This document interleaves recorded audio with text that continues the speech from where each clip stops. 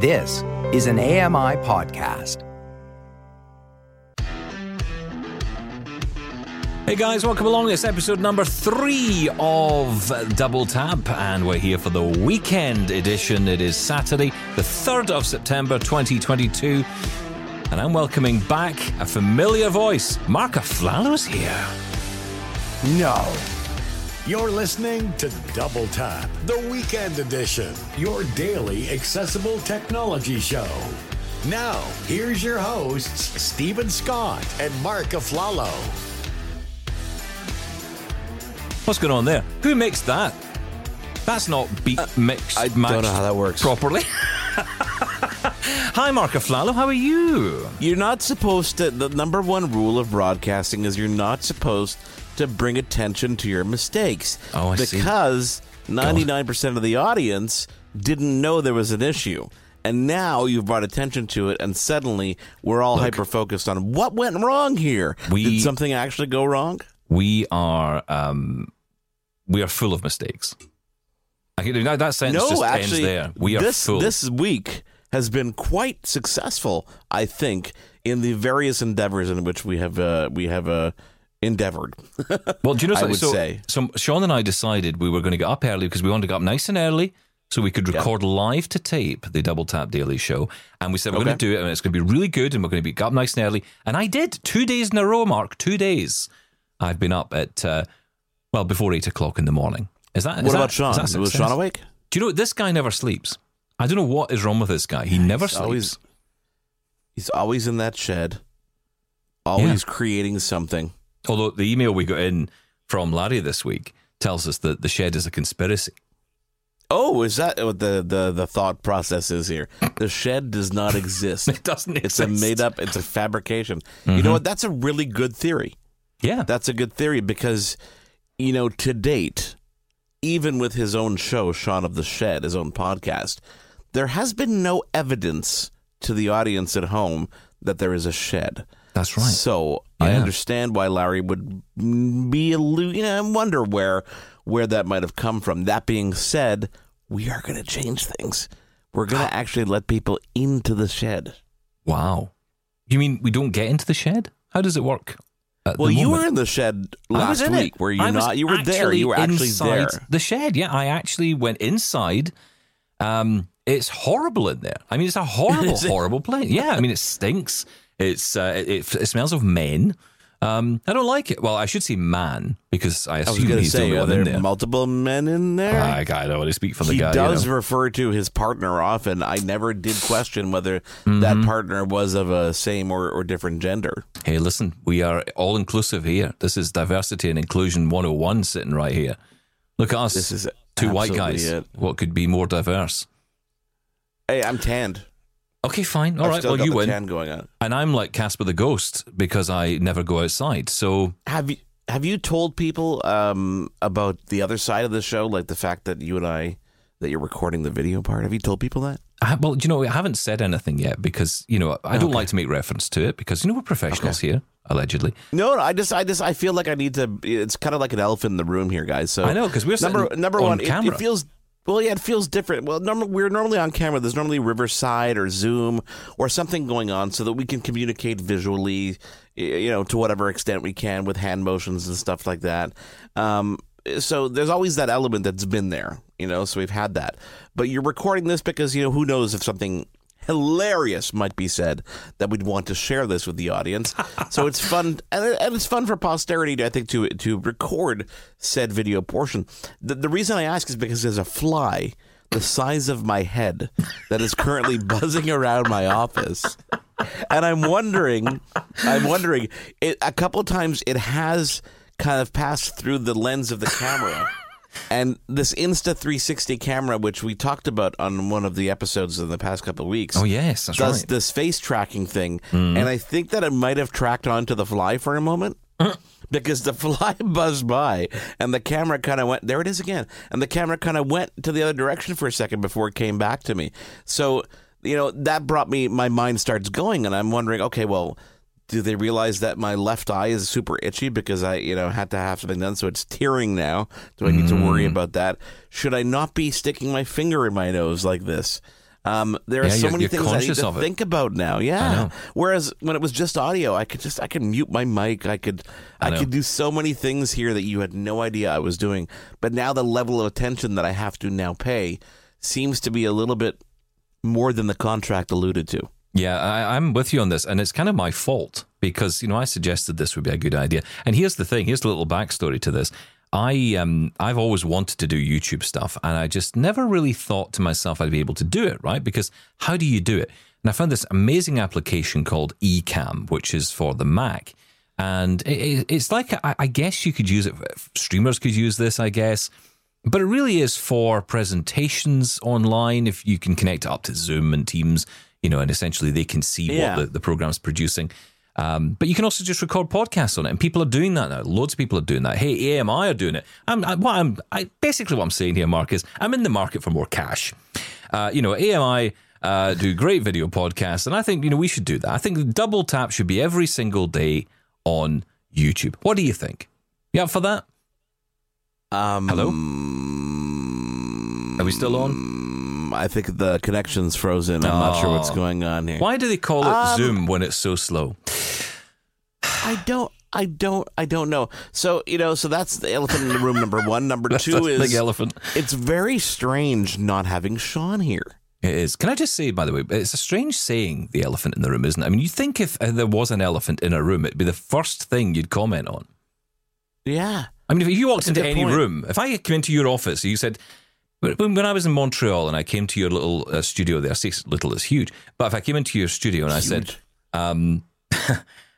wow, there's an elephant there, I'd comment on it, right? I mean, you wouldn't just ignore it. You wouldn't just say, half an hour later thinking, But isn't that the point of the saying? The saying is basically alluding to the fact that there is something giant that everybody notices here, but nobody's referencing it. Yeah, so, for example, where is Sean Priest? Yeah, where is Sean I feel Priest? like we're going to have him come back onto that. I mean, I know 5 days a week is a good amount of work. I'm missing. It's not that I'm missing him as much as that I really enjoy talking over him. Like when he has his thoughts to get out, but I don't feel as entitled when I do it over you. I know, it's just it's a lot of fun, I must admit, and you can just cut him off. It's great. I won't tell you what he said about you earlier in the week. I think his you don't have to because I listened to it. Well, the bit in particular, which I will tell you, what he said. You know what? It's kind of nice to get a word in edgeways, and I thought, good for you, Sean. And then I cut him off. But no, I don't talk that much.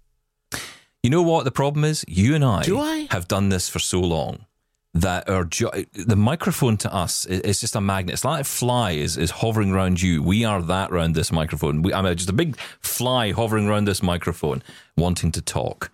That's what we love to do. That's why I'm doing this every day. But I never have. Even when I worked in local terrestrial radio here in Montreal, and they said, "Here, Mark, do you want to go on the air?" I said, "Not really." Like I never wanted to be a presenter. I never wanted to, but I enjoy it. I do enjoy the live element of radio and the live element of broadcasting, and I think it's just so much fun because the pressure that's on you is really great. And I've only had one nervous breakdown in my entire career, where I just said, I can't do this today. Too many things are going wrong. I'm like, I'm suddenly sick. Someone else come deal with this. It happened once in my career. I'm not going to tell you when. I'm not going to tell you how, but it happened once. But, I mean, as broadcasters, you guys at home, you have dreams about various things. Maybe you're naked in your school. Maybe your teeth are falling out. These are common dreams people have. Us as broadcasters, yeah, well, exactly. And we have these dreams that the song is fading, but the next song isn't ready to go yet. Yeah. What on earth are we going to possibly do when that song fades and we're just not ready to go? How are we going to get through this horrific incident, which really, if you think about it, is so pathetic? The worst day in broadcast I ever had was the day I woke up. I was doing breakfast show. I did breakfast show on a radio station for many years, and I woke up, and it is the worst nightmare. If you're late for your work, do you know what? It's not great, right? But on radio, everybody knows. And I wake up and it's 8:30 in the morning. My show starts at 7. And it's silent, and my phone is silent. And I'm thinking, so no one's tried calling you? Well, that's what I was thinking, right? Why is my phone not ringing off the hook? Maybe it's died. Maybe it's died with all the people that are trying to call. The battery's gone. It turned out that it was on silent, and there had been many calls made. None of them got through. And in the end, I was left with this, and it's just this horrible feeling. And of course, you're thinking, well, who's on air? How did the show come along? There were people, they come into the building and I've got to get them into the office to do the show. How does this work? And I get into the office and everyone's like, do you know what? It happens and all this. But the whole day, no, it doesn't I had happen. this horrible feeling. And then, of course, my boss helped by saying, it's fine. You get one shot at this and then second time you're fired. So then I bought, I think, 6 alarms and had every one of them set all the time. And, never trust a phone alarm if you're a broadcaster. Never trust the phone. You know what's funny, though, is that I do, my alarm is my Amazon Echo. Yes. Okay. Yeah, me too. And I set multiple. I normally set like 2 or 3 alarms, and then I still snooze, and I never set my phone alarm anymore. And I don't know why I don't do that, because the Echo is the worst and the least reliable alarm clock in the world. Like, power goes out, like, I don't even know. You're just going to sleep right through it. At least your phone, if there's a charge, even if it's plugged in, you should have that charge. But it really, to use, when they released that Echo that I was meant for to be an alarm clock, I'm like, this is the poorest choice for an alarm clock. I get the utility of it. I get the tech angle of it. Yeah. It's so cool. It's great to have on your nightstand, but to actually rely on it as an alarm clock is just... They should have a little... You remember the old alarm clocks used to have a little battery compartment at the bottom? You could just slip in a couple of double A's or triple A's. 9-volt or double A's. Yeah. You know what? It brings up, and we can end this part of the conversation on this one, because I'm curious, you guys listening to this show, what's that blunder that you might have had in your life where you missed the alarm, the phone was on silent? I want to hear the stories, because I'm sure there's some really good, funny ones out there. And I have one for you to end this thought on, okay? Which is, I worked morning radio for many, many years. Many years. Same thing. I woke up at 4 a.m. I was in the office at 5:30, and there was a point in time, 1 year in my career, where we had a syndicated show. The Howard Stern Show. We were syndicating the Howard Stern Show on our FM radio station. And I was the one pushing buttons.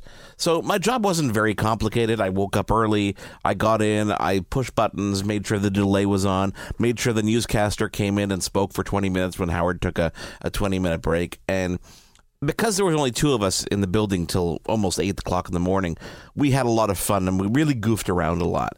And my news anchor, I would prank him all the time. I would do the crazy. I mean, I went so far as to stand behind him when he wasn't noticing with a fire extinguisher and then spray it at him, so all he saw was white. I set his newscast on fire from the top so that he would have to read faster towards the bottom. That was very courteous of me. It was. I attached fishing line to his microphone arm so I could slowly pull it, and he wouldn't know why it's moving, and he'd constantly pull it back. Various stupidities like this that you entertain yourself when you're trying to stay awake at that ungodly hour. Yeah. So he decided one day he's going to get back at me. Okay? He decided, and this is, you'll get where this is going. He came in 2 hours early, so for him that was 3 a.m. Wow. He wrote his newscast, he got everything ready. And then because I was the only person working in the morning, had a parking spot in the garage. So did he. He waited in the stairwell for the garage with a monkey mask on. Like a furry ape.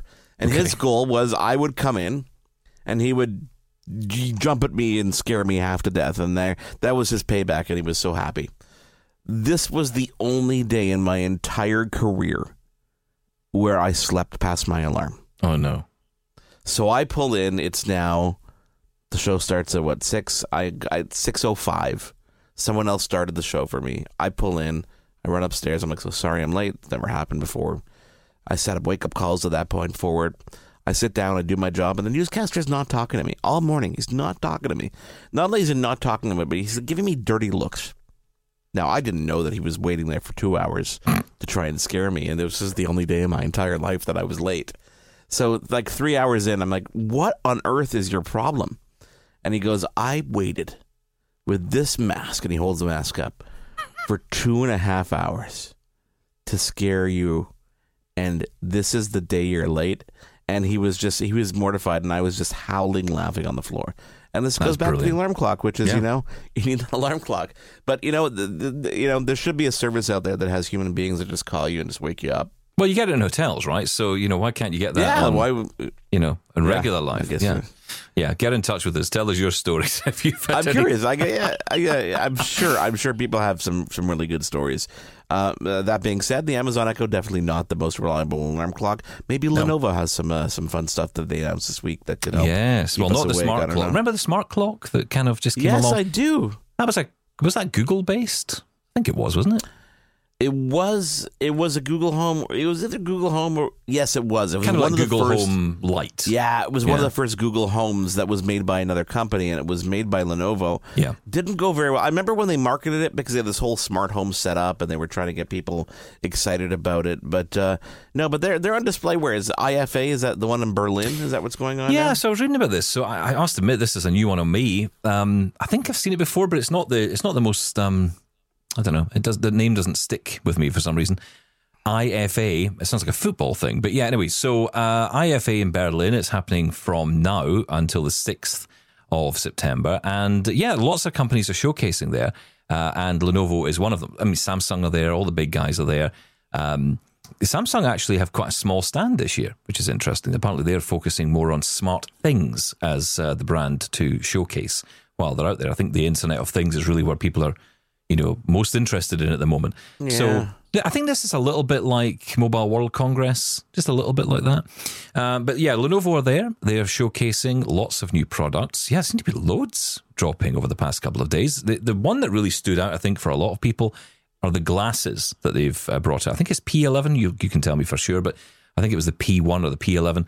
These are the new glasses from Lenovo that, now you might remember on Double Tap TV a while back, we talked to TCL about their Nextwear glasses. Nextwear, yeah. Yeah, Nextwear G. And these are very similar to this. Basically, you have a headset that you wear that connects via wire to your, and in TCL's Nextwear G case, it was a USB connection, so you had to plug it into something with a USB-C connection, whereas these do have adapters to plug them into iPhones as well. So you could hook this up to your iPhone. And it's just another display, right? It's just another way to consume the same media. Yeah, these are not smart. These aren't smart glasses. I don't mind that. Like, I think this definitely has a use case, right? It has a use case for private watching if you're in bed, if you're traveling, definitely on planes and commuting. Yeah. I mean, you probably miss your stop if you do it. They're called the T1s, not the P1s. Sorry, yes. The P11 is a new tablet. Exactly. So the T1 Lenovo glasses, they're just literally dubbing it as a wearable private display for on-the-go content consumption. I mean, they're sexy looking. They're looking like a nice kind of ovalish pair of glasses. They're darked out, so from the outside they look like a pair of sunglasses. They've got a little bit of a thicker arms on both sides, but nothing crazy. Kind of almost like the Bose frames, because there's not much technology in there. Because they do have the speakers. Oh, that makes sense. Yes, they do have some speakers in there. Now, a question for you.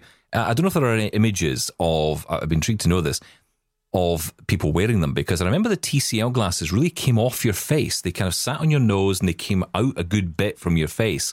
They didn't feel, I mean, they looked apparently ridiculous when you wore them. How do these look? Can you tell? Pretty ridiculous. Okay. they do look pretty ridiculous. There is an image of a woman. It looks like she's almost intentionally wearing them a little bit further away from her face. That's but it's the kind problem, of like this.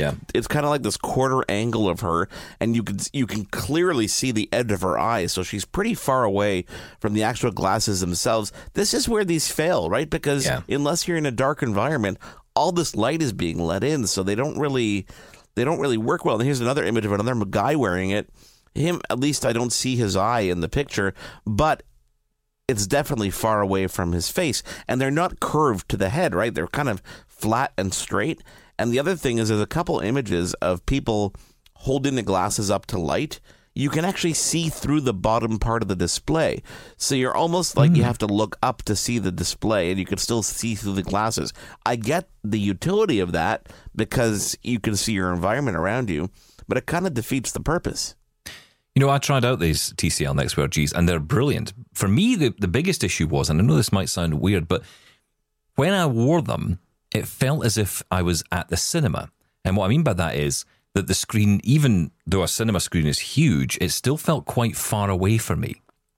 So it still felt like I almost wished I could grab the screen and just bring it a bit closer because it just felt a bit too far. But I mean, incredible, right? It does give you the impression of you're sitting in looking at a 200-inch screen. So I totally understand why people would benefit from these.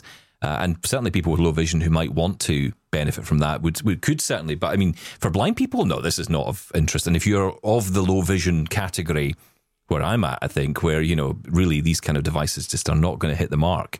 But in saying that, it is interesting to see these develop. I think, obviously I'd imagine we're a long way off seeing these being wireless. Because I think the amount of power to get... battery, screen power. I mean, this is where... I get it. I think it's just a stopgap for us to get to the point where we all want to be, which is a truly, augmented reality set of glasses that someone is going to come out with in some way, shape, or form that's commercialized and affordable. When we're going to see that, I mean, I hope it happens in my lifetime. Yeah. I'd love to see that in my lifetime. I just don't know. I think that there's a lot of people trying other things because they just can't get to where they want to go.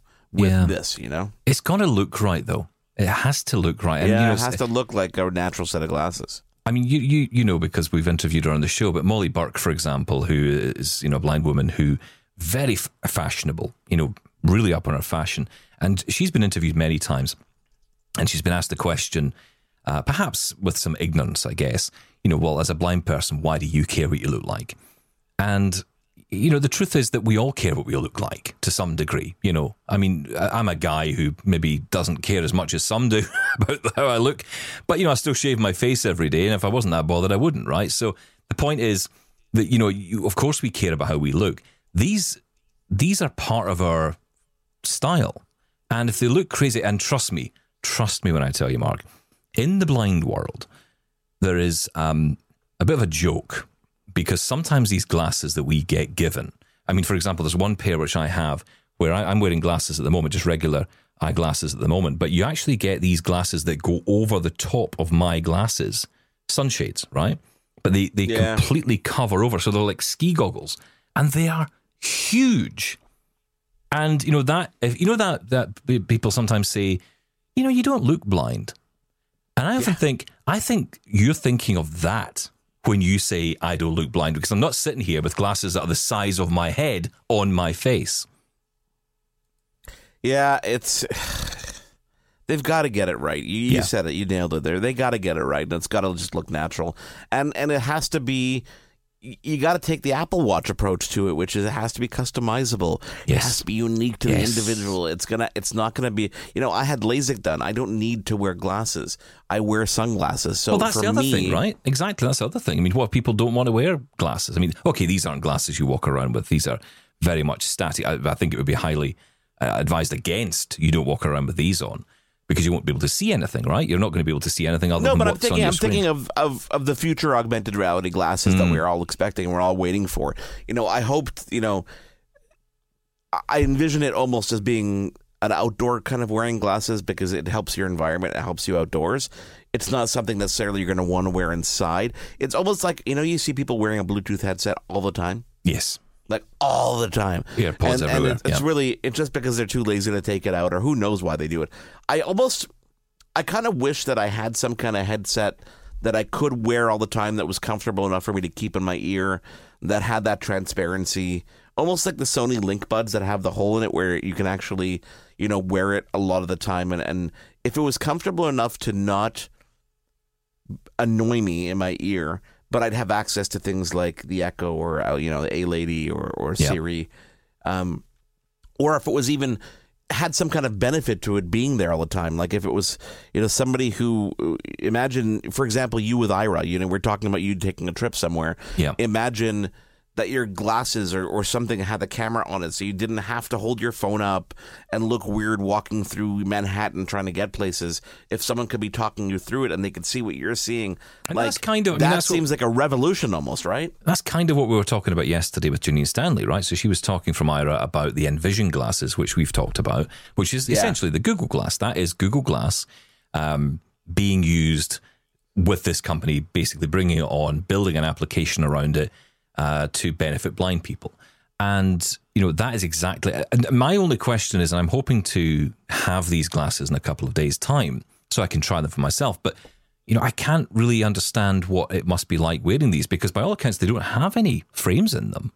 You'll know more than me on this, but I don't think they've got any frames. You know what? I have a set. I have a pair of Google Glass upstairs because I bought it. Right. I bought Google Glass, and the experience was a weird one, as you said. What I did, though, because at that point I was wearing glasses, I bought the prescription add-on. Right. So it actually looked like a pair of glasses, quite honestly, a nice pair of glasses, but had that little piece of glass over the top right-hand corner of your eye and had all the controls there. So when I did some tests with it, and I remember walking my dog in the winter, complete fail. The camera was bad quality. You have to really look up to the right corner to really see anything in terms of what's going on there. The speakers were bad. It was bone conduction, I think it was. But I have it, so I'm curious to see how Envision have taken advantage of that. Like, have they used some kind of Google operating system here and just built an app on it, or does it really take it over the entirety of the device and made it their own? That's where I'm curious. You know what I'm going to do? I'm going to send you what I have. I'm going to send you the Google Glass that I have so you can compare native Google Glass to what they're doing, because I'm curious how that's going to pan out. Yeah, because my understanding is that the app is inside the glasses, so the glasses are taken over to some degree. I mean, everything is controlled. Essentially, you're buying Envision on Google Glass rather than Google Glass with Envision on it, if that makes sense. So, yeah, that's interesting. Right, look, stick around, because Lenovo, we've only touched on one product. We're not doing very well here, are we? But we've managed to get one product done, which is actually very interesting nonetheless. But there are others that have been on show at IFA in Berlin. We'll talk about that in just a moment. Stay there. Listen daily from noon Eastern on AMI Audio, or search for Double Tap in your favorite app. We'll be right back.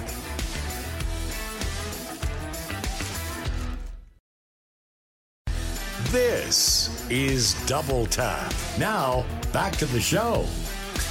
Stephen and Mark with you today, and we're here at the weekend. Although, we say we're daily, right? We say we're daily, but we're not here on Sundays. So, Mark, who's taking on Sundays? Well, hang on. The show is on Sunday. It's on, same show. You can, opportunity to listen on both days. So it's on the... Oh, right. Okay, yes, we are daily every day. Oh. Every day on AMI Audio. I mean, if you subscribe to the podcast version, you're not going to get a new one on Sunday. I'm sorry about that. But you could listen on Sunday. You could listen to the whole thing on Sunday. Well, catch up on the week. Catch up on the week that was. We're recording this live to tape, and you take that very seriously. Unfortunately, it doesn't give me enough time to finish chewing between... You didn't get much of a break there. You see, what we do is we're living inside the podcast edition of this show, whereas everyone else is living inside the break. They got a lovely break there. They got a chance to go away, have a coffee. We just carried on. Let's talk about Lenovo. Is it the X1 Fold? I've seen this before. There was an original version of this I saw at CES at 2020. And it was really interesting. And I think it was a 13-inch laptop that folded over. Yeah, well, now it's 16. It's a 16-inch folding ThinkPad, they call it. Again, is this a concept device, or is it something that's going to be commercialized? I'm not 100% sure, but it looks like a giant iPad that just folds down the middle. It just folds down to like a clamshell design, which I can see the use for, because it's 16-inch kind of diagonal, and it's more like a portrait mode. It's not like you're holding it in I mean, I guess you could hold it in a widescreen kind of landscape mode, but the way they demonstrate it, it's in this portrait mode, and it folds down over itself. So I guess if it was 16-inch, let's say it was 16-inch top to bottom, it would fold down to about 8 inches and a half, which makes it pretty portable. But it's a full-fledged computer. I mean, 2.8 pounds, 16-inch. They also are going to have a 12-inch version. OLED display, 4.3 aspect ratio, 600 nits of brightness. It's not that bright. 12th gen U-series Core i5 and i7 processors, up to 32 gigs of RAM, up to 1 terabyte in storage, 3 USB-C ports, a nano SIM slot with optional 5G, of course, things like a Bluetooth keyboard, trackpoint, haptic touchpad, etc., etc., etc. And it's compatible, by the way, with the Wacom stylus. So artists and people who are illustrators out there who use the Wacom line of products will actually benefit from this. But I don't know, it seems a little under-spec'd for my tasting. Yeah, I'm again, it's a nice idea for a laptop. I just don't know if we're there yet. I mean, I keep thinking, yeah, but it's running Windows. It's like it's a really sexy device with a suit on. That's really it. Well, it's a Surface, right? It's basically a Surface Pro or a folding Surface. Yeah, I mean, listen, Microsoft even dropped that line. I mean, when they came out with the Surface Duo, they were supposed to have a Surface Neo, which was a folding tablet. That's right. Folding tablet running Windows, and they just didn't bother with that because it wasn't worth the energy. Can I jump? Do you want to talk more about that one? Because I want to jump ahead to something else. Yeah. Okay. They and really, it's the IdeaPad. So they have this IdeaPad 5i Chromebook. Yeah. And the reason this interests me is because I recently had a conversation with Acer, and the developments of Chromebook and the advancements of the Chromebook line of computers across any company, I thought it kind of stagnated. I thought it was kind of like dead. I thought people were like, okay, we're going to make a Chromebook because we have to make a Chromebook. It's not going to be very high powered. But there seems to be some kind of revitalized energy into building Chromebooks these days. I think it's because the lower cost processors are better and better, so you can actually have a much better experience. Much lower cost. idea, well, $550 for an IdeaPad that has, you can configure this up to 512 gigs of storage, 8 gigs of RAM. Yes, it's a Core i3 processor, but again, you're just using cloud-based programs. I bought £4. I can't remember what the brand is. I think it was Acer or Asus. I can't remember, one of the two. And it was one of the little Chrome boxes. I actually got it on Amazon, and I always fancied buying one of these. Ooh. Yeah, it was quite cool. So it's just tiny. I mean, smaller than I would say mid-size between a Mac Mini and an Apple TV, kind of in the middle between the two. And a really nice device, lots of ports on it, so all the Ethernets and USBs and all the rest of it, Wi-Fi built in, Bluetooth, all that stuff. It had an i3 processor in it, 8 gig, or maybe 8 or 16. I think it might be an 8 gig of RAM, 256 gig memory. Pretty basic to some degree, but I tell you, so powerful.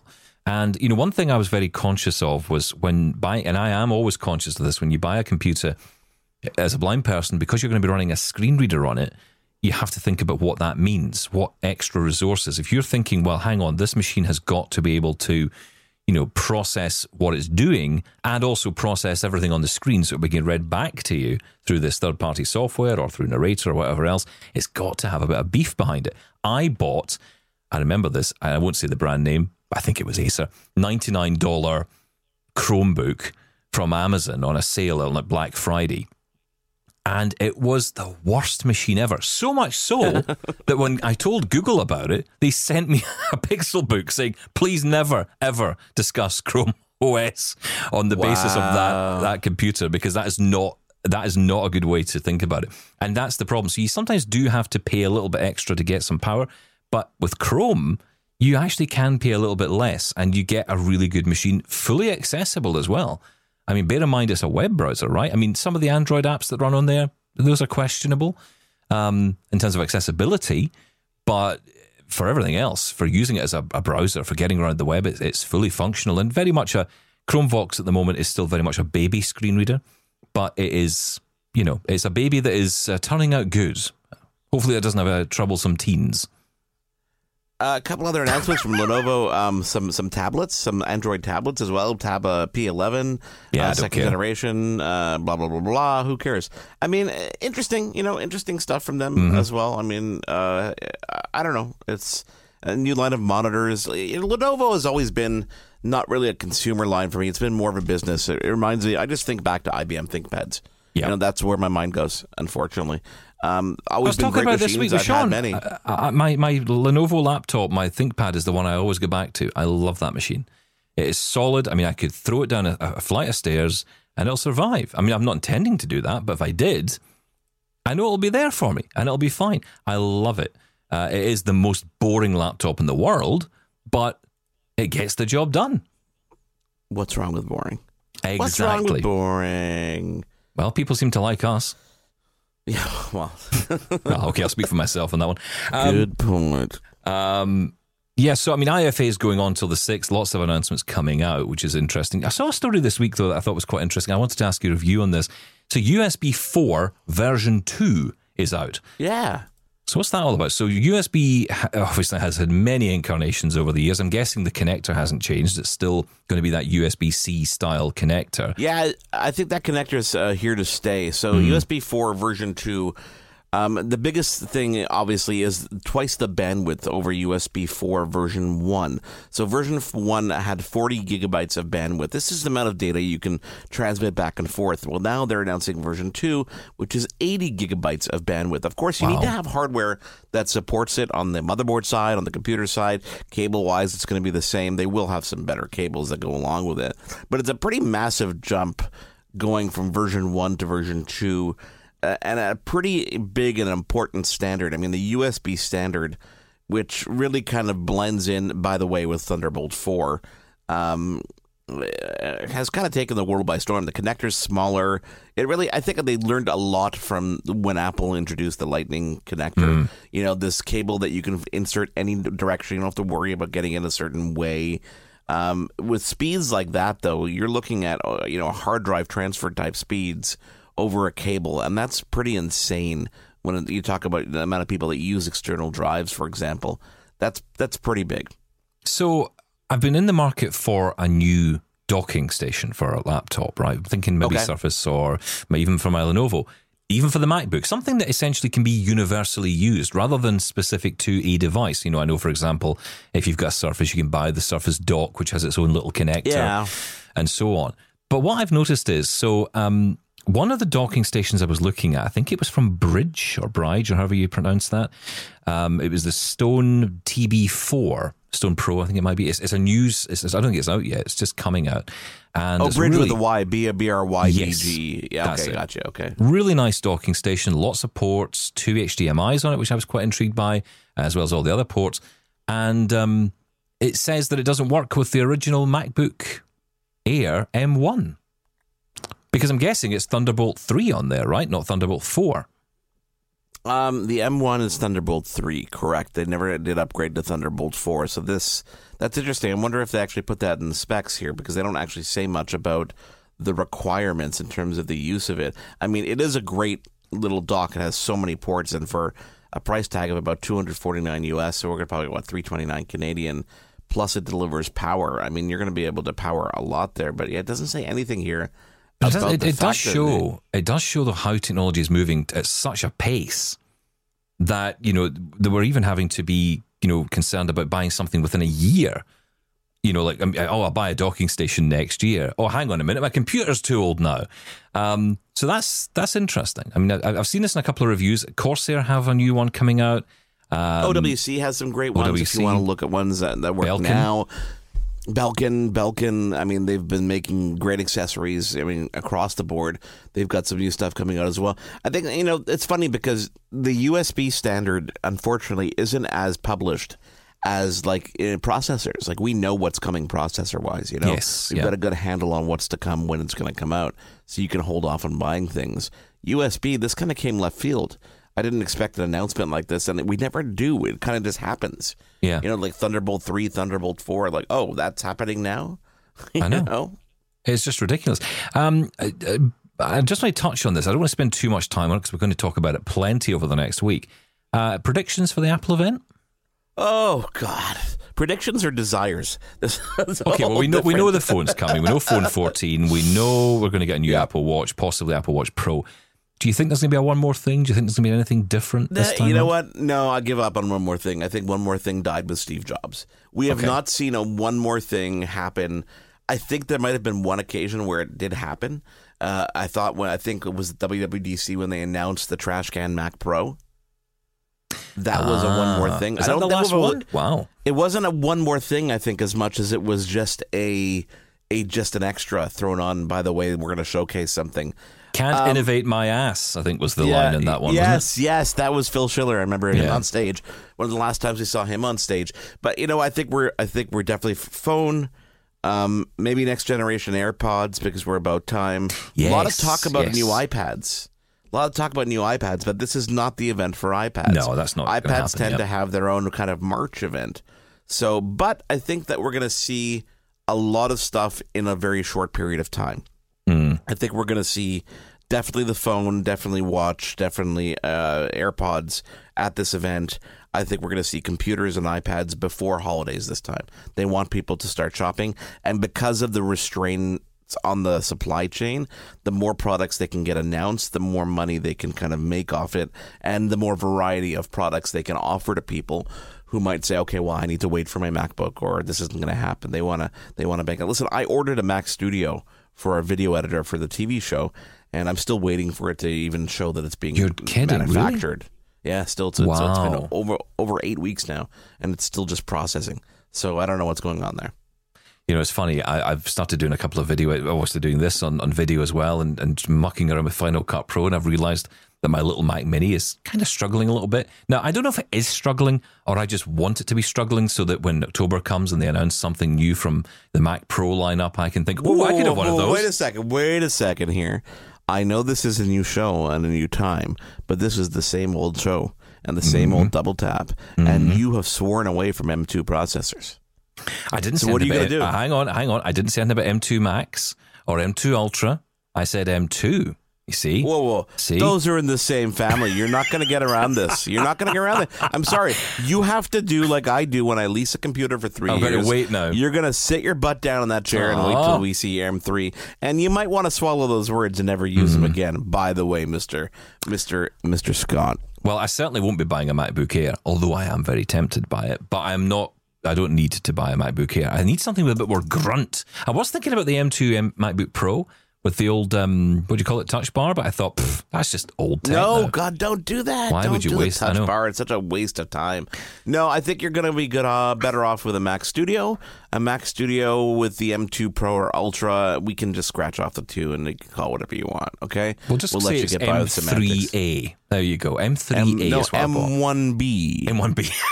M1B. Let's do. No, I'm looking forward to the event. It's going to be fun. It always is. It's a fun watch. But no one more thing. There's no surprises anymore. There's too many cooks in the kitchen, no pun intended to Tim Cook, to have any surprises from Apple events anymore, or from any company. Well, really. One thing we think we're going to hear is about this news of the satellites partnership. Who cares? You know, intrigued. I know you and I don't go hiking in the Appalachian Desert or whatever it is, but you know, for those who do, this might be a very. I mean, look, if you fall and break your foot in the Appalachian, do you know tundra, how expensive satellite communication is still? Like a satellite phone is like hundreds of dollars a month. I was saying on the show this week, you know, when my first cell phone was, I think it was a Motorola something. One of the really old ones. In fact, or Nokia, yeah. And it didn't actually. I tell a lie. It was a Nokia. You're right. It was a Nokia. It was the one that it didn't even have text messaging capability on it. Oh, that's how early we're talking here. And it cost me roughly $50 or $60, between $50 and $60 per month for 5 minutes of call time. Oh wow. So that's true. We were limited to numbers of minutes. True. I remember our packages were based on minutes. My first, I don't know how much time we have left here, but my first phone was originally Rogers. Rogers was, before it was Rogers, it was called Cantel, and Cantel was partnered with AT&T in the US, and they launched the first kind of pay-as-you-go. It was called the Amigo. And it was this crappy phone, no name, who knows who made it. No texting wasn't even a thing. You were not texting anybody yet. No. A little monochrome display, but it was a way to get people into low-cost phone. I remember it came with like 200 minutes or something like that, and you'd rarely go over your minutes. And I just remember that eventually, you know, you graduate slowly but surely. I was on a BlackBerry, and I just remember the one time that I traveled internationally. I went to California, and I used that BlackBerry, and I didn't even think of it. I didn't even care. And I got back home to a $1,700 bill. Wow. All because of data roaming. Nowadays, it's all like I could travel across the border. I never even worry about it. I get the same price when I get home. Yeah. And it took us long to get there. I know that you guys in the UK have been way ahead of the curve in terms of pricing, but yeah. You guys at home, what was your first phone? How many minutes did you have? 5? I had 5 minutes of call time. And you know, it's funny 5 minutes. I don't know if you remember the days, I don't know if it was the same, I imagine it was, when you used to have dial-up internet and you couldn't use the landline phone whilst you were on the internet. Yeah, and grandma or mom would pick up the phone saying, hello, who's on the phone? Yeah. And all you hear is through the speaker, Mama, who's on the phone? Yeah. My mum would go on the phone to her friend for what felt like forever. And the thing I could never understand about my mum on these calls was she would go on the call, she would speak for about 3 hours, and then she would finish every single call the same way. She'd say, okay, look, it's lovely talking to you. See you tomorrow. Hang on, you've just talked for 3 hours. That's 3 hours I'm not getting on dial-up. And you're talking to her tomorrow in person? And I was the one that was running up the bill. I had to, my first modem was US Robotics. Oh, I remember them, yes. 56K? No, 56K that was an upgrade. 1200 baud modem. 1200 baud modem. External device, USB. Mm-hmm. You plug into the computer, plug into a phone line, looked like a little speaker phone. And I had friends who had the older modems where they literally had to take the handset and put it on the actual modem. Oof. Like it had 2 cups. Wow. It had 2 cups because really at the end of the day, it's just sound, data turning into sound and transmitting it over the line. It's really like, honestly, it's like higher capacity Morse code at the end of the day, really what's going on here. Yeah. And it was great. And I was on BBSs. I was on CompuServe. I had a CompuServe account. It was probably $40 a month or something like that. And it was all text-based. Everything was text-based. And I would use Easy Saber to look up flights. And that was the excitement of what I could do on the internet. Or play the monochrome video games like Leisure Suit Larry. I remember America Online. The first time I saw AOL. Yeah, AOL, yeah. And I thought, this is the coolest thing. Because I loved when you logged in and it would say, welcome to AOL. It would do that thing at the beginning. You've got mail. You've got mail. Yeah, I've got email. But I didn't have AOL. I wasn't posh enough to have AOL. Friends of mine had AOL. And I would just be like, oh, that's amazing. Do you know anybody today who still has an AOL email address yes. that you use? Yeah. You do? Oh, yeah, really? Yeah, I still know people who have it. And it's I also, some of the older addresses, some of the old things along, because I got one of the first, I must have been quite lucky actually to get the address I did, but I got my email address and it was on Mobile Me, which was the first Mitchell, kind of iCloud. Mitchell, my other show on Sirius XM, he has a Mobile Me. Well, it's Mitchell at me.com, which was, everybody loved that, which then became iCloud over time. That was a nice debacle. We'll talk about another day. My first email address was a CompuServe one, and I think it was a number. It wasn't even, you couldn't personalize it. It was like 12655 dot something at CompuServe.com or something like that. There was no personalizing it, and really, who was I communicating with at that point? Like, exactly. Nobody. Yeah, if you were getting spam, it was like one spam message a year. And I remember getting my own. I remember getting my own phone line. And that was the great thing. I'd keep it connected all the time. I created a BBS. Do you remember BBSs? Yes, I do. So, but they were going to stand for bulletin board system, which basically you published this, people would able to connect directly to you. So literally one person at a time could connect to your BBS, unless you had multiple phone lines and multiple modems, because people did that. They had multiple lines you could dial in and connect to, and you'd be able to share files, chat maybe, or send emails. You basically created your own little point of presence on the internet that other people could dial into. Just your own little server. It's insane. Gosh, those were the days. Oh, the old days. Listen, we're almost out of time. I just want to say, if you want to get involved, and I do have to ask you about this because we've had questions about our phone number. So I may have made a bit of a boo-boo here when it came to our phone number. I don't know who made the boo-boo. I think it might have been me. I think it might have been me, but let's just say it was both of us, and we'll just move on. But yes, the number. Do we know what the number is? We do. I mean, do you have that little thing that goes on the screen now that you could show it to me? Because I know you had it right, except we were 877, not 888. I see. So, I changed the thing on the screen because I thought if I don't put it there, then we won't worry about it. So no, instead I've got on screen. About it.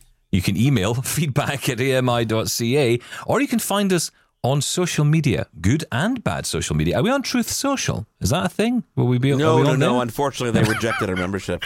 They rejected our membership for Truth Social. We're not political enough. Double Tap On Air is where you'll find us, at Double Tap On Air across social media. Get us on Twitter and Facebook and all those wonderful things.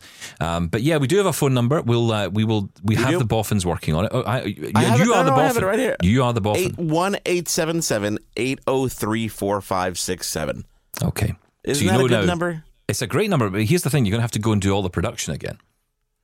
Yeah, because it probably still says the other show's name when you call it up. Yeah, you're gonna have to record something right now and send it to me. It's always work, isn't it? It's always work. Well, look, I'm looking forward to the Apple event. I really am. What do you do for the Apple event? Do you still get a chance with the kids and all that? Do you get a chance to sit down and watch it, or do you? Oh yeah, God, they're back in school. Oh, hallelujah! School. Right. Yeah, this is great. I blocked it off on my calendar. Let me make sure it's still blocked off on my calendar. If I look at Tuesday the 7th. Sorry, is it Wednesday the 7th or Tuesday the 6th? It is Wednesday 7th. It's a Wednesday. Oh, it's a Wednesday. Yeah, Apple Fall Launch 1. I've got 1 to 2:30 blocked off, an hour and a half. So I think that should be just enough. And you and I are going to record some TV before that. This is. I'm so excited. This is Techtober. It's a great month. Lots of fun stuff coming up. It's August is the worst month for tech announcements. Nothing happens. Nothing. I know. But September is flying by the seat of your pants stuff. You just have no idea what is going on. But yeah, lots of stuff to talk about. Credit cards are standing by. I'm keeping away from my wife for the moment. Just no purchases in September allowed. That's the deal. But no, we are going to get full coverage on that on the Thursday episode of Double Tap. Remember, we are here every single day. So you can check us out on AMI Audio, 12 noon, 8 p.m. Eastern, and 4 a.m. Eastern. If you can't sleep, we will sort that out for you. Can I join that show? I'm going to join that show, I think. I think we should all join the 4 a.m. one. Well, hang on, we're already there. What are you talking about? I meant the show on Thursday. Oh, that thing. Oh, I see. Oh, you want to join that one? Yeah. Do you mind? I don't care. Okay. Does that mean I have to figure out how to get 3 of you on here? Right, okay, fine. Yeah, you've got a week to figure that one out. Mark, good to talk to you. We'll catch you on Thursday and then no doubt the following Saturday. That's it for today. Back on Monday. No, we're not back on Monday. We're back on Tuesday. Have a great Labour weekend. Love Double Tap? Did you know we're on the TV too? Check out brand new episodes of Double Tap TV on AMI TV every Tuesday at 8 p.m. Eastern. Or binge on all episodes online at ami.ca/Double Tap. We're also on YouTube. Search for Double Tap to catch our episodes there too. Hi, I'm Ramya Amudan. Join me weekly for AMI Audiobook Review, the podcast that explores new titles, introduces us to famous narrators, and updates what's hot at the Center for Equitable Library Access. Download episodes of AMI Audiobook Review from your favorite podcast provider.